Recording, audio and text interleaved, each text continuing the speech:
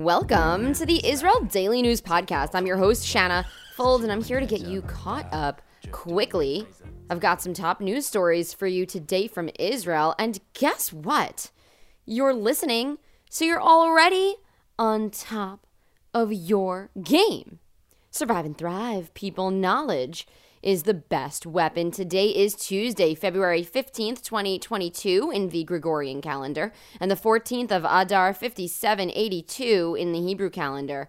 Now, let's get to the news.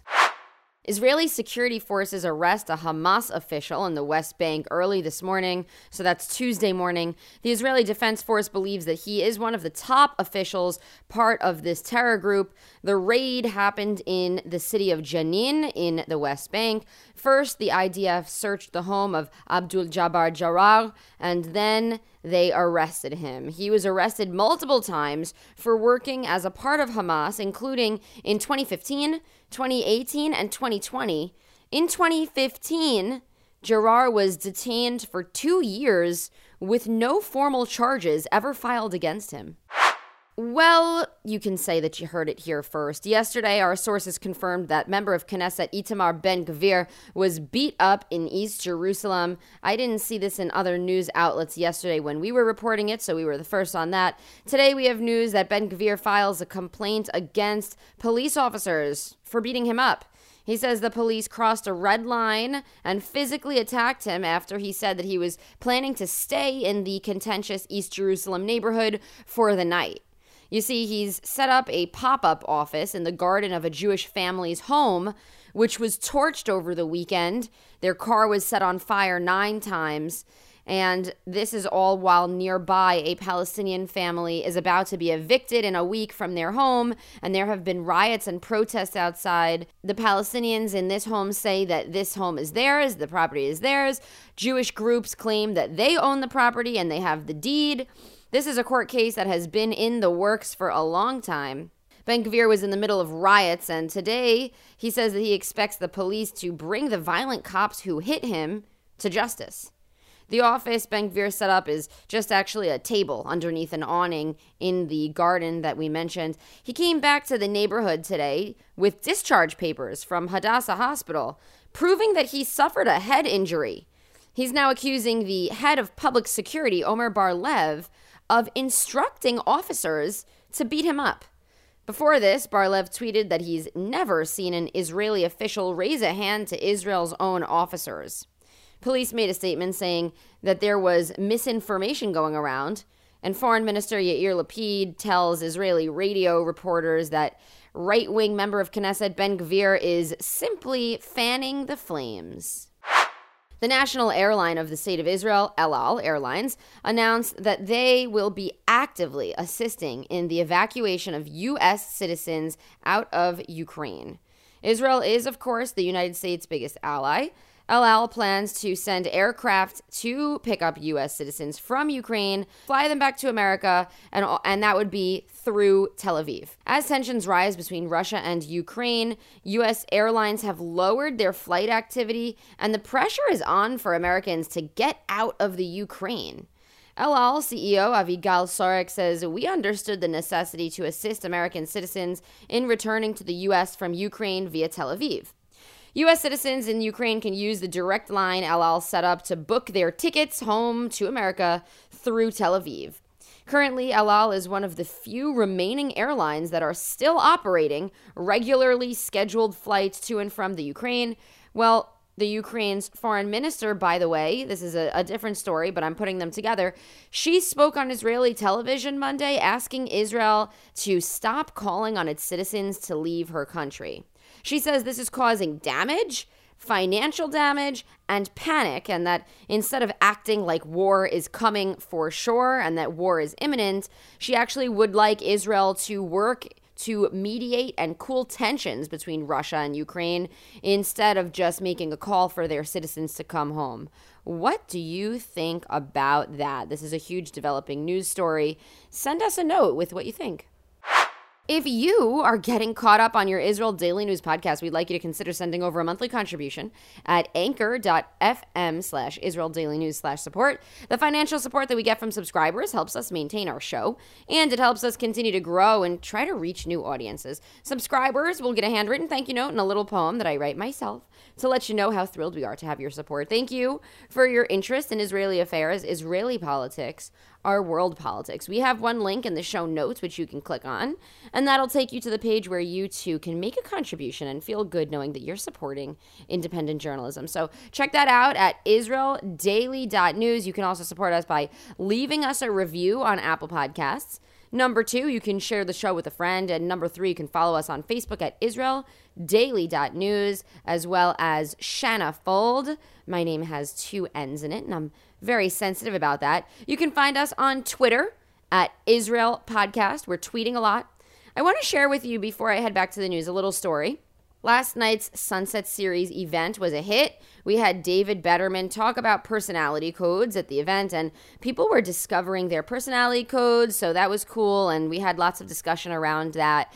After we had our speaker talk, we had a question and answer. This is the same event that I host every Monday night in Tel Aviv for internationals, but every week we have a different speaker. Well, last night something unusual happened. A fan named Katya came to the event to meet me. She's 18 years old and from Germany. She said that she's been listening to the show every day for months in preparation for a program that she's doing here in Israel, and that she's been to all the exhibits that we've covered, and that she loves our show.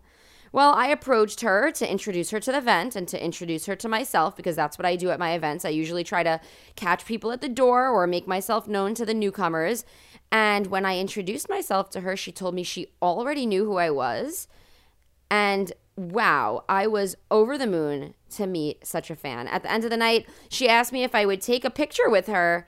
I gladly accepted. The proof is on my personal Instagram page at Shanna Fold. You can see the picture of the two of us there. I'm so happy. It made my whole week. Listeners, never underestimate how much encouragement you can give me just by sending me a note with your feedback, or to let me know that you're listening, or to let me know what you think is working about this show, what's not working about this show. When you're doing a podcast, you basically get 0 feedback. So hearing from this young woman last night was just everything to me. Exciting foreign affair news here. Prime Minister Naftali Bennett is meeting with Bahrain's Prime Minister, Crown Prince Salman bin Hamad Al Khalifa. It is a big deal. No Israeli Prime Minister has ever gone to Bahrain. Bennett will also meet King Hamad bin Isa Al Khalifa later on today. When Bennett came to the nation's capital, Manama, he was welcomed by a military band that played Hatikva, which is Israel's national anthem. How cool. The two spoke about partnerships, the economy, tech, innovation, and using each other's geographical location to potentially transport goods between Asia and Europe. Bennett is supposed to address Bahraini college students today and take some questions from them.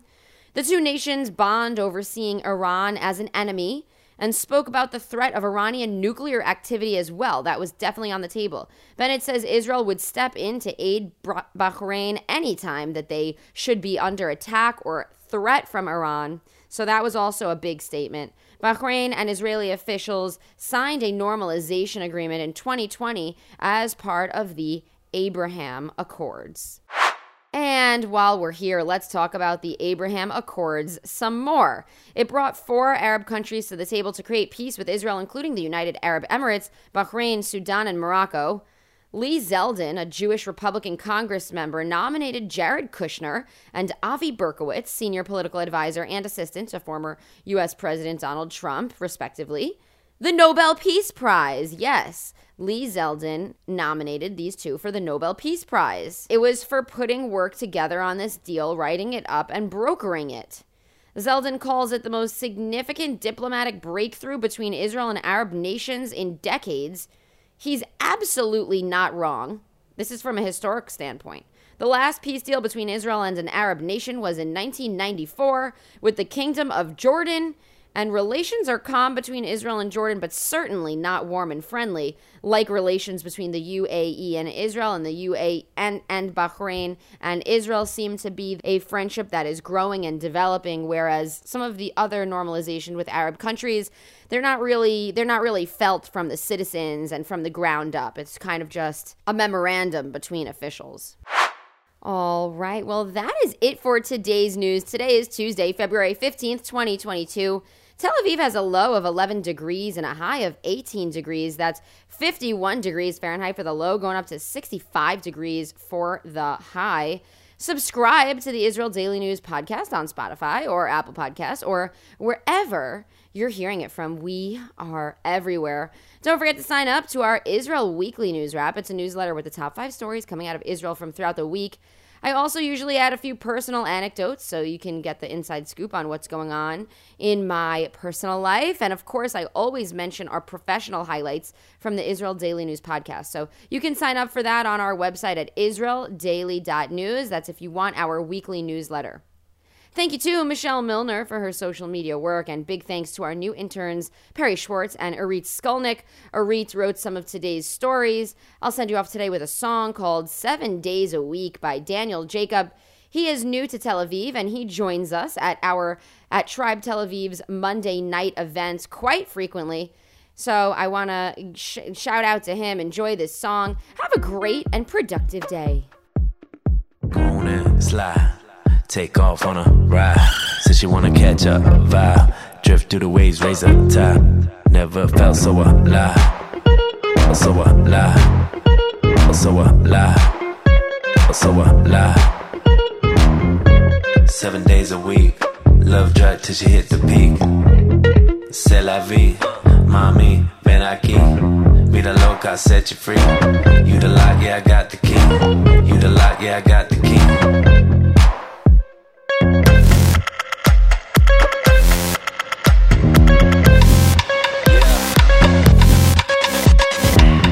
The lock, yeah, I got the key.